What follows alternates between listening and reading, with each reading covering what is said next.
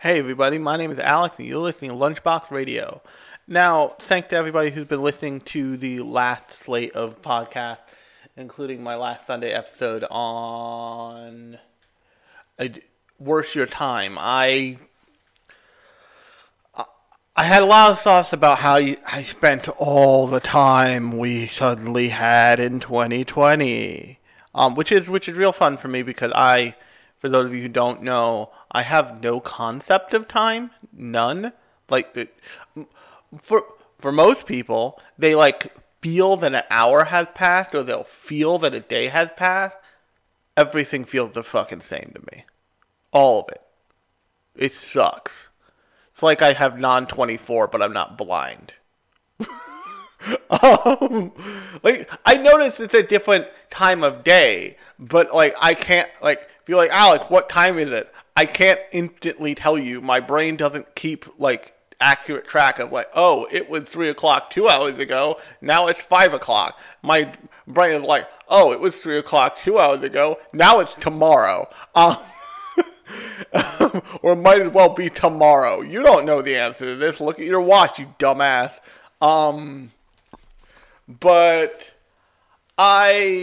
So in thinking about that, Funimation over on Twitter, Funimation of, Funimation, the anime company fame, released this template of your top 5 favorite anime of 2020. You can literally go to their Twitter profile and download the image right now and do the same thing I did. But I don't usually, and this is weird for me because, before we get to that, what we'll be talking about today will be a little odd because it won't be one show. It will be the my top 5 anime of 2020. So, I actually want to start this with my favorite opening song from 2020, which I will put in here.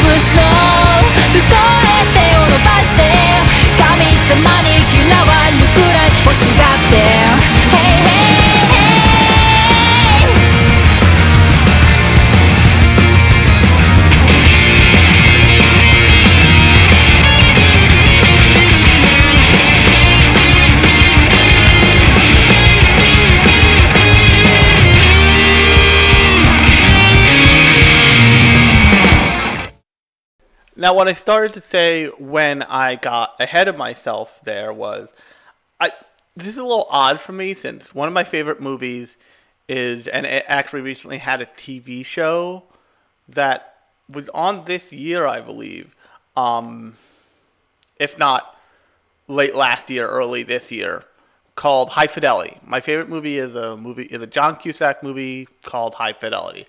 I also deeply love the show with stars Zoe Kravitz in the same shithead dirtbag role as John Cusack plays, where all she's good for is music and running a record shop. And they play this game in that show called Top 5. They actually play the game a lot more in the movie just because the movie is I believe it's based on a John Grisham book, or it's based on a John Grisham book. He's a famous author. He writes great books about the fucking universe. But they play this game in the movie, and I'm led to believe in the book, pretty extensively, called Top 5, where they just list their top 5 of whatever. And because it's high fidelity and that movie ostensibly revolves around music, it's always like top 5 songs about death, or top 5 songs about love, or top 5 songs about fucking. They and or the premise of the movie, show, and book is it is the John Cusack character, aka the Zoe Kravitz character, named Rob in both cases, going down their top 5 all-time number 1 breakups. And that's just if you haven't seen this movie, I encourage you to see it. It is definitely a romantic comedy, but it's not what you think of as a romantic comedy. It is more a movie about just a dude just living his fucking fucked up life and having to deal with it, and it's great. It is, I promise you, great. But so that is, like I said, is one of my favorite movies of all time. But despite that, I never really think of top 5 for like stuff I watched, all that other shit, because I don't qualify things in that way. I would qualify things as like I have favorites, but I don't usually like to rank them. But I thought it would be a great exercise, and also they had this fun, nifty template that I could drop into Photoshop on my iPad Pro and like pull that shit together, like get it done, get myself my top 5 favorite anime of 2020. And I found out some things about myself that I knew, but I also was surprised at.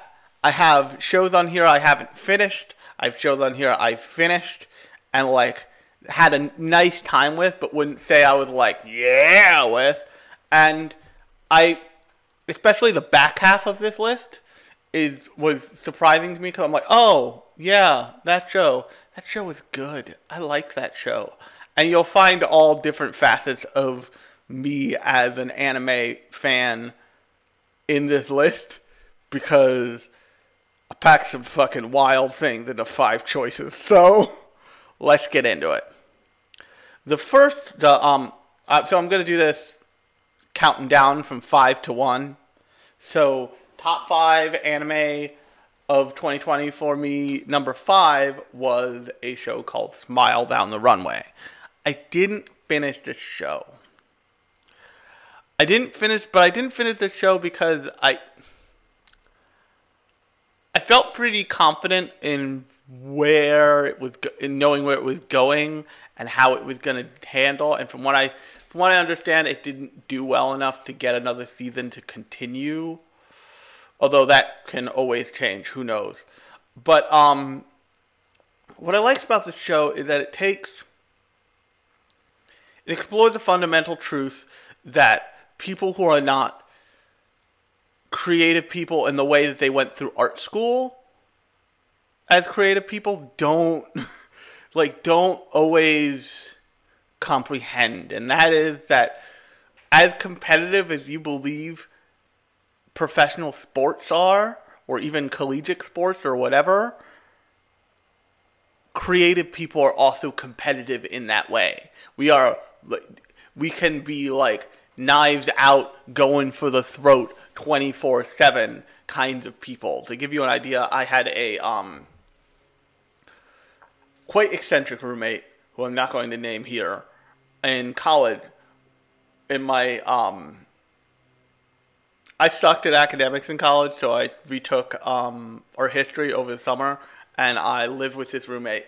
And he used to do things to make sure he got better grades, like just steal other people's gouache paint. To which I would stare at him regularly and be like, if you motherfucking do that to me, man. He's like, don't worry, I live with you, I'm not that dumb. Also, I know you would find out and find me. I'm like, I would.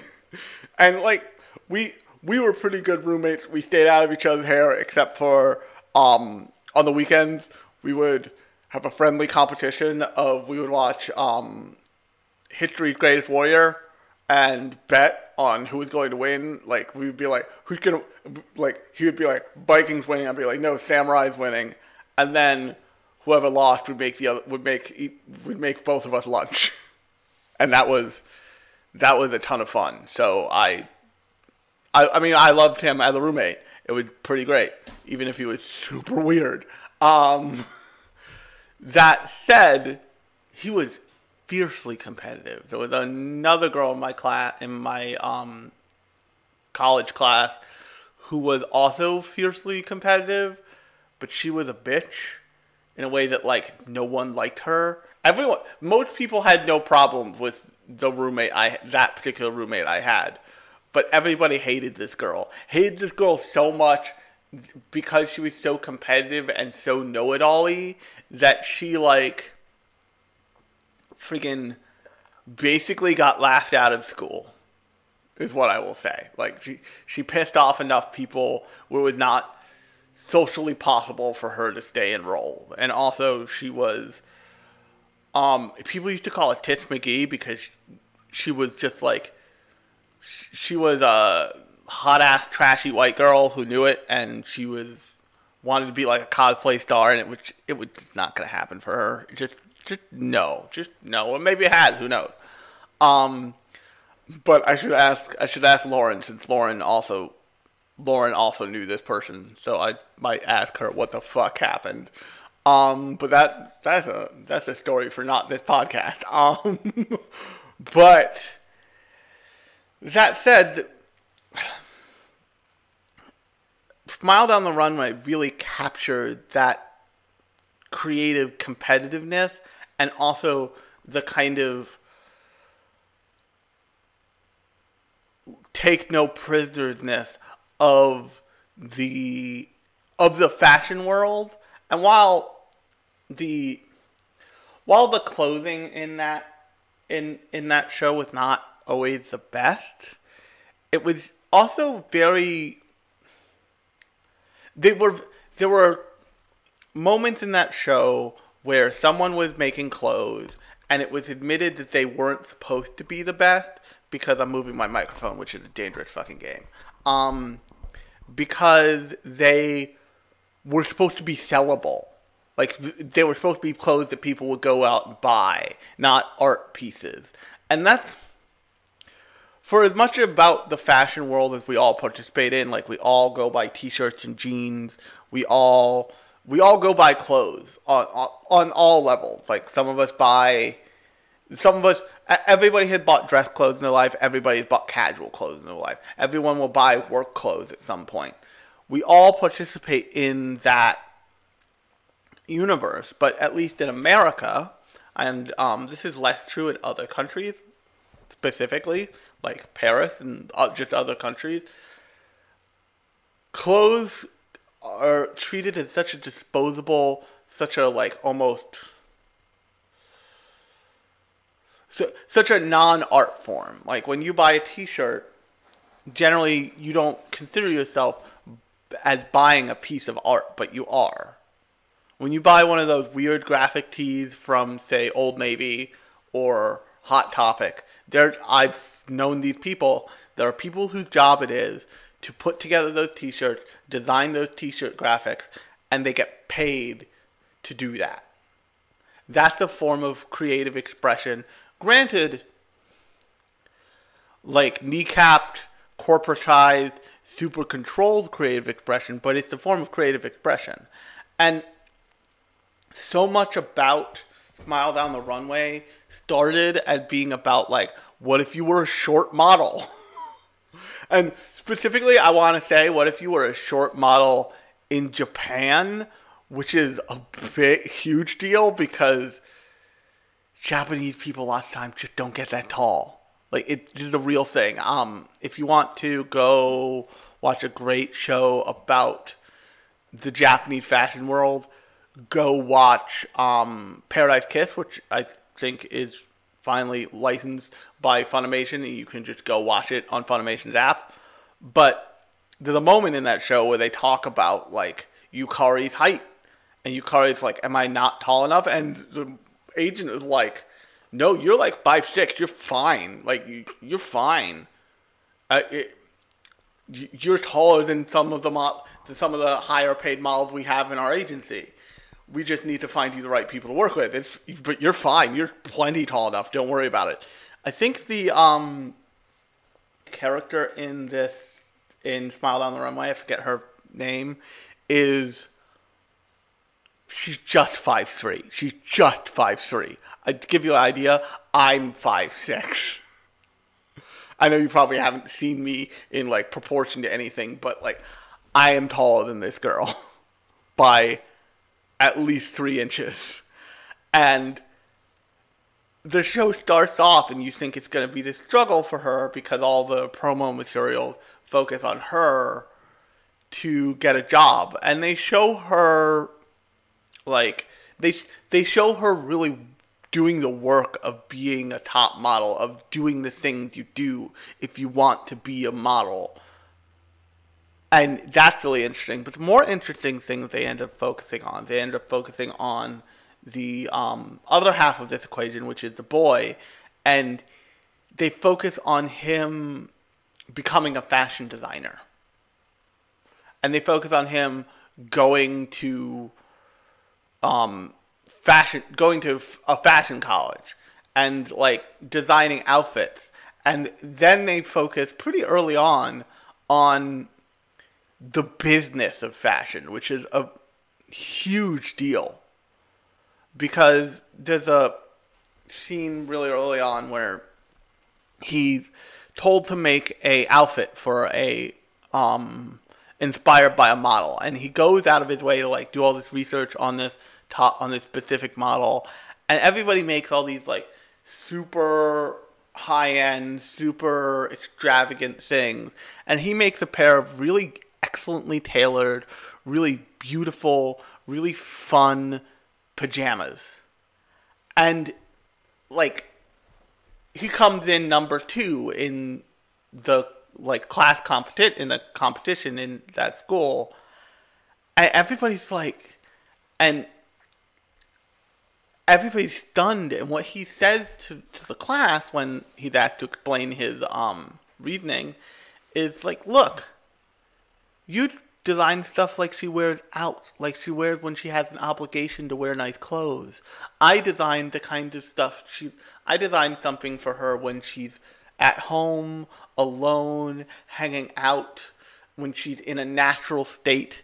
You know, like, and if you looked at the other designs in the scene, in that episode, this was like, one was like a weird lace, like, wrist bracelet thing. There was like all this other stuff.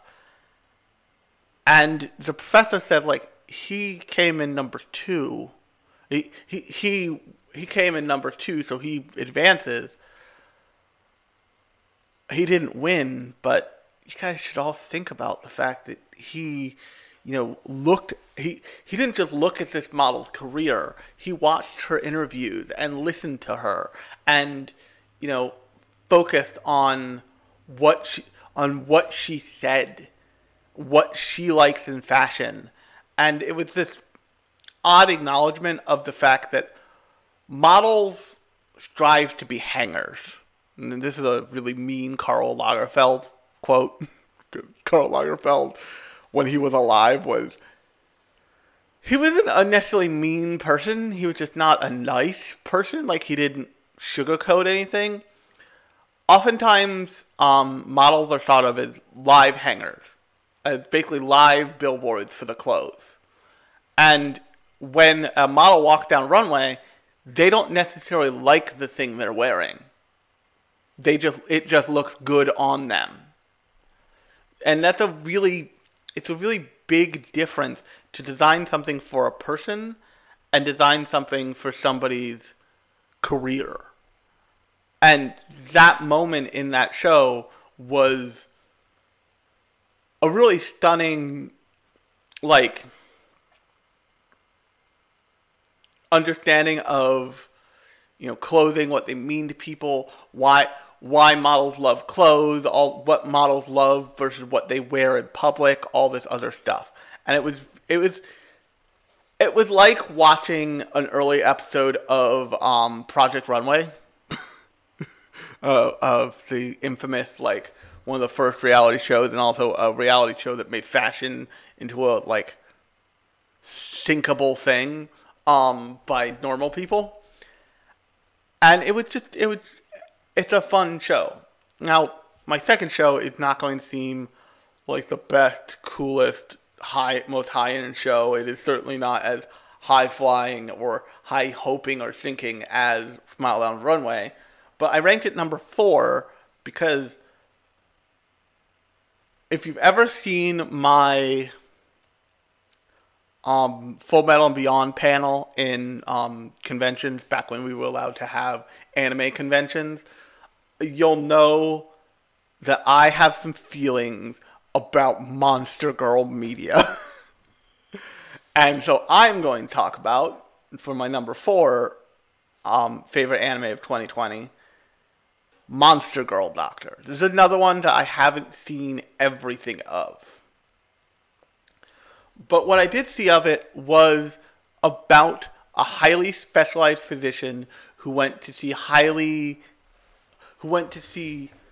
patients of differing needs who weren't just the everyday patients. And there's a scene where they have to change the Centaur girl's horseshoes that is, like, dollar for dollar the best explanation of how they make assistive prosthetics on the planet. It's amazing. I have never felt so seen in my experience of having a custom orthotic made for me as I was by that scene. That scene where they, like, mold the horseshoe and tap the horseshoe in and all this other stuff, and it's like this big, very uncomfortable moment for the Centaur girl. That's what it feels like to get a custom-made leg brace made as a disabled person. You go, I probably told this story before in my panels, but basically you go to the same doctor people get prosthetics made go to, because they're the only people who can do this shit. In my case, it's a guy named Lou in Northern Jersey who is one of the best at this in the world. So, and you sit there, you walk in your old brace, tell them what you like, what you don't like. They show you the latest hinges and all this other shit. They evaluate what material it should be made out of. Mine's currently high performance, like, plastic, but you can get them made out of graphite if the plastic breaks down too often, which I was so close to having happen to me. So close. And then they do a plaster cast of your foot. Which, if you've ever broken your arm, you've had a form of a plaster cast. But this is like them doing that, but it's like a 2-second thing. So, like, you sit there, they, like, wipe your foot down with water, wrap it in plaster, and they put a metal bar down the middle. And they take a box cutter knife and cut down the middle of that metal bar. You can feel every moment of it. It's so weird. And it's this stunning... Monster Girl Doctor ends up being this stunning representation of what it's like for disabled people to go to the doctor. And for, like, people with chronic conditions to go to the doctor. And it's kind of stunning, honestly. Yes, it's a fan service show, and yes, they have the episode with the zombie where they find zombie parts, and the more parts they find, like, they have, like, fan service scenes with zombie parts. But it's also...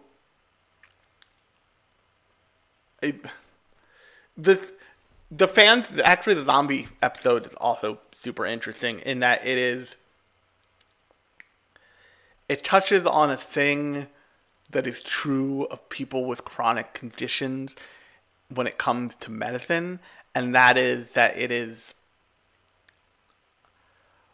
there's a level of like, okay, we're at the doctor. This is not the time where we need to be like restrained or like worried about like shame or any of that stuff. Like if I need to strip naked, I may not like it. Like I may not be happy about it, but I'll fucking strip down to my birthday suit. That's what needs to get done. Whatever. And that's a real thing. If you ask anybody with chronic conditions how they feel about like bashfulness in a doctor setting, usually they're a lot less restrained than most other normal people. So that's why I picked Monster Girl Doctor as my number 4. My number 3 is my more super mainstream pick, and it didn't start this year, but its latest season was this year, so I grandfathered it in because I'm allowing that. And that my number 4 favorite anime of 2020 was Fire Force, and mostly because of my love of the concept of firefighters are basically insane people who save people as a profession. And also, this show is so well produced. It is upsettingly well produced. It is like, so I've talked about this probably in my Sunday edition on making a home theater, but I have a theater class sound system for my home theater setup, which is downstairs, not in the perch. But that's just a Bluetooth speaker I hooked up to it because the world closed down before I could get more speakers, yo. But for my TV in the perch, I have Sonos surround system, basically. And built out of the like cool Sonos IKEA speakers. And to this day, one of the only shows that takes advantage of proper sound engineering for a great speaker system is Fire Force. Fire Force sounds incredible. And also Fire Force looks incredible. And we're finally out of the section of Fire Force where I had read through, so like now it's a whole new experience, and every time I watch Fire Force, I have tons of fun. It's a fun shonen show. And now I want to get to my number 2. We're getting to the big boys, number 2 and number 1. My number 2. Also, before I move off Fire Force, I forget the name of the author's work, the original author, but something Oda, I think. But his treatment of characters who just look like monster people being good characters is something I've always enjoyed, because I look sketchy as fuck. Like I don't usually look like the guy who would be the good guy. So I appreciate shows where like the person who is the asshole is the like morally upstanding person. But my number 3 pick is actually almost like a reflection of my number 5. My number 2 pick is a reflection of my number 5 pick almost, because it is Keep Your Hands Off Eizouken. And Keep Your Hands Off Eizouken is a show by animators for animators, and by animators for people who appreciate animation, and people who even appreciate creative concepting. And it's it's such a love letter to animation and such a love letter to the artistic process, and not just the artistic process, but the collaborative artistic process, that it's kind of stunning. Because one of the things that even shows like Mile Down the Runway propagate about art is that people who make art commercially usually almost never do it in a vacuum or alone. If you look at huge commercial artists and huge like hype beat commercial artists like Takashi Murakami, what's her face, Yayoi Katsuma, Jeff Koons, Banksy, they all have teams of people supporting them. Like, most of the public may not know who Banksy is, but I guarantee you that Banksy's core team all know him by name and have his cell phone number. Like, they just all know who he is. Absolutely. Takashi Murakami has basically a warehouse in the middle of fucking nowhere on the outskirts of Tokyo that is filled with people who work for him and who help mass produce his stuff. Yayoi Kusama must have a team of people who at least install her stuff. Jeff Koons definitely has a team. All these people who make commercial art, including animators, don't do it by themselves. The biggest myth of the creative process is of anime is what's his face? Makoto Shinkai makes all of his movies by himself. He doesn't. He has now established a studio called Comics Wave that helps him produce stuff. When he first started, it was him and maybe like a sound person. It was maybe a team of 3 people. And because he wanted to make more commercial films, he had to make a commercial enterprise. Because one person, I don't care who they are, can't keep up with that. Especially if you make something with any amount of heart or soul that people will absolutely grab onto. And the characters, especially Kanamori, in Keep Your Hands Off of Eizouken, really understand that. And one of the reasons why Kanamori became so infamous in that show is she was the money one. They called her Kana Money for most of the show. And she was the one who was like, this is marketable, we can do this. But what the key point is, what she also said was, if we do this the right way, you'll get money for your art. My job is to make sure that we get paid for the work we're doing, including me and including you two. And so much of the creative industry is built off of, you do it for the love so you don't need much money, right? That it's really stunningly great to see a character in a story about creativity and about a creative endeavor and industry be like, yeah, but what if you paid us for our fucking work, you shitheads? And Shirobako is actually probably a more educational show about the anime industry, but it's not. They do have actual explicit salary stuff in that show, but it doesn't get into the nitty gritty of there should be people who stand up for the artists.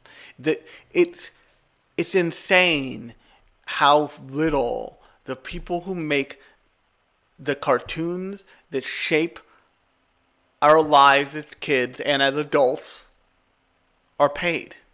It's stunning. There's So like the animated dormitory project, and like there's tons of stuff in anime that explain this. But I actually want to use a story from Western animation to demonstrate this. Um, you probably don't remember because it was a flash in the pan, and it was not as good as it probably could have been for reasons I'm about to get to. Um, there was a Seth Rogen movie that was like billed as the first R-rated animated movie. Although to be clear, that was Felix the cat. That was Fritz the cat. That was just Fritz the cat. That was the first one. But this movie was called Sausage Party. It was about like rude grocery store items and shit. And Seth Rogen and his writing partner wrote this thing. They pitched it to Sony. I believe it was Sony. Sony bought it. They proceeded to produce it and welched on paying any of the animation staff. To which Seth Rogen turned around and just dragged Sony through the mud in a way like, I don't care if I ever work with you guys again. This is fucked. And he was right. And he apologized for not keeping an eye on it and not sticking up for the animation studio once they were selected. But that shit just shouldn't happen. Sony did produce and release a movie without paying the people who made it. That's insane. That kind of shit happens all the time in art. You get like unpaid. One of the things that stopped in New York is unpaid internships. In the New York City, business world, unpaid internships, and that's because, and I believe it was Condé Nast that got caught with it, but Condé Nast was basically using interns to do real work, and not paying them, but also not giving them college credit. And I've done unpaid internships too, and it is so abusive of creative people to use the newer generations to produce things and not pay them and say your time will come. It is so abusive. It should never happen. But in animation, there are animation studios that would never turn a profit if they paid fair wages to all of their animators. They just wouldn't turn a profit. That was one of the reasons why the attack on KyoAni was so devastating. Is that they specifically designed their studio so they were like female dominated, owned all of their IP, and paid their people a living wage. Not just a living wage, a good living wage, from what I understand, which is not the norm. And it's so much of Keep Your Hands Off Eizouken is the raw creative beauty of concepting and animation and all this stuff. But it also, with Kanamori there's always the thing of like, yeah, but if you want to show this, we're going to need to see some money first. And yeah, they like reinterpret it as in a school club format, but they still touch on it and they harp on it constantly. And that's just like seeing that as a creative person, seeing that as someone who is trained in animation and knows the details of like, that took this long, and if that person got paid less than this, they don't get to eat or sleep in a bed. And also, once again, it's a love letter animation, and it's fucking beautiful. And now the number one my number one favorite anime of 2020. If you listen to the episode of for this, which was fairly recently, you'll be like, oh yeah, this makes sense. And that was The Great Pretender. The thing I will say about The Great Pretender is The Great Pretender is an Ocean's 11 movie as a TV series, and it is amazing. It is just a show about con artists in the style of an Ocean's 11 movie-esque, like con artist movie, like heist movie, and they do everything in 3-episode arcs. So you get to spend a lot of time with all the like individual cons and see how they work, and they do it really logically. So there's the second to last con in the first season is they dupe these Saudi Arabian billionaires, and they're like when they find out they're rigging their air races, and the one thing I'll say I wish they didn't feel like they need to do, although they barely do it, is you don't feel like they lampshade this shit. And what I mean by that is they say like, oh yeah, we con people, but we give most of the money to like a specific person who deserves it. And if you've ever seen an Ocean's 11 movie, they do a good enough job of making the people they're conning bad enough people where you don't need to care if the people are good people, because they're definitely not. And that's all, but that's also true in what's it called, in The Great Pretender. And so they have this big elaborate con, and they basically create a entirely controlled, rigged out betting parlor for to con these Saudi Arabian dudes. And it's like, that's probably the one that feels the most like an Ocean's movie. It feels the most like, say, an Ocean's 13-esque movie, if you've seen the Ocean's movies. And it's just, I love those movies so much, and they have such a place in my heart. I have the DVD box set of those movies, and it's so good when you see something, when you don't just see like a good anime created, but you see a good anime that says, we're gonna nail this particular type of thing.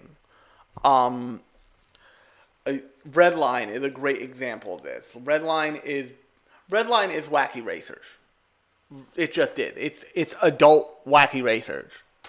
It's like Kazuo Koike sat down and was like, you know that old Hanna-Barbera cartoon? What if we just did that, but awesome? And The Great Pretender is a traditional heist movie in the anime form and in the anime medium. And one of the things that I think at its best, Netflix anime, and I realize I'm like stunned that a Netflix anime is my top anime, but I think you can see I pick stuff from across the fucking spectrum,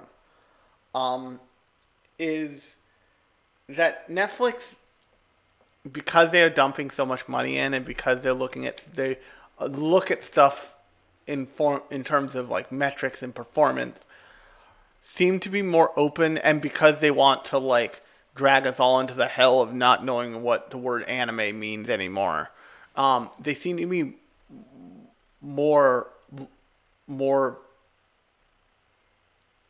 seem to be less opposed to treating anime like what it is, a medium. Anime is basically a subset of animation. It is not a genre. it is not. It has some tendencies that come with it, but those are pretty equivalent to the tendencies that you would see in any medium. Like, oil paintings tend to have these moments in them. Photography has a set of language that's associated with how you develop photos and how you frame photos and all this other stuff. It also has a set of rules, like the 3/3 rule. And anime has those things, but that doesn't mean it's not a medium of entertainment. That doesn't make it a genre.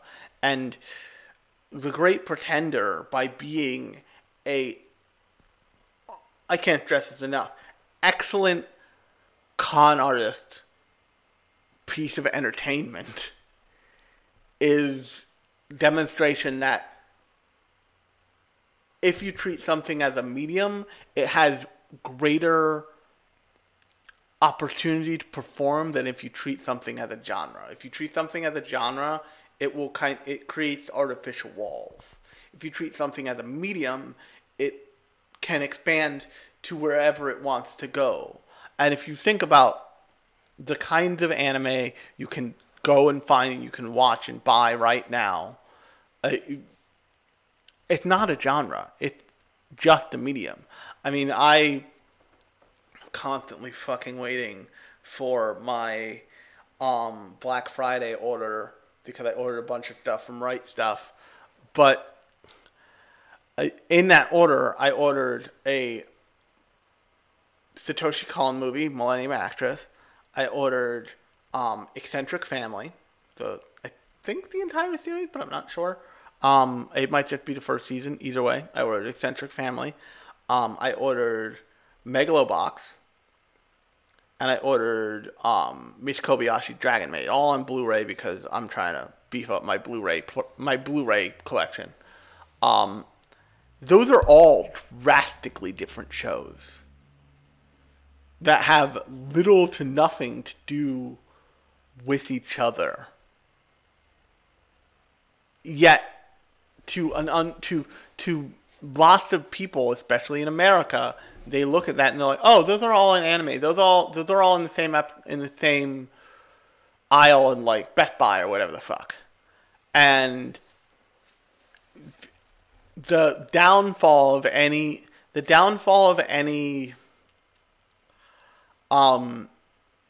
streaming service is assuming that you like the genre of anime and not the medium of anime. And that's just like thoughts that this show inspires because it's so thoroughly knocked. And the second season of Great Pretender is out, and I need to continue watching it. But it so thoroughly knocks the like heist movie con artist formula out of the park. I mean, I think they got one of the original like people who direct those kinds of movies openings to direct the opening for The Great Pretender, so it feels so. And also they have like the old 1960s box transition thing going constantly, so it feels like you're watching something from like the same craft people who made something like Ocean's 11, and that gives it more authenticity in the kinds of stories it's telling and in the kinds of tropes it's using. And it's really an excellent show, and it's the reason I picked it as my number one. So if you like this episode, this is an unusual episode, granted.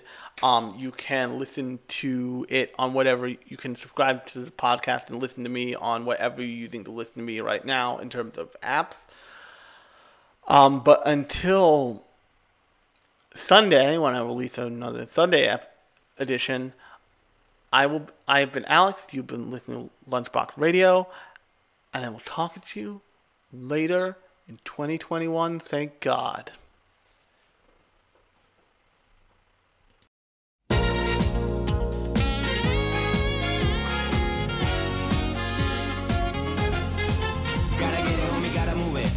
If you gon' do it, then 他にの次 Yeah, everybody just talk, nobody really do it. Now I'm not a yet にしとけよ秘密に誰かと確認なんて不要自分のジャッジだけで break the walls ド派手なフェイクやろうより cool にローに prove them wrong I'm keeping up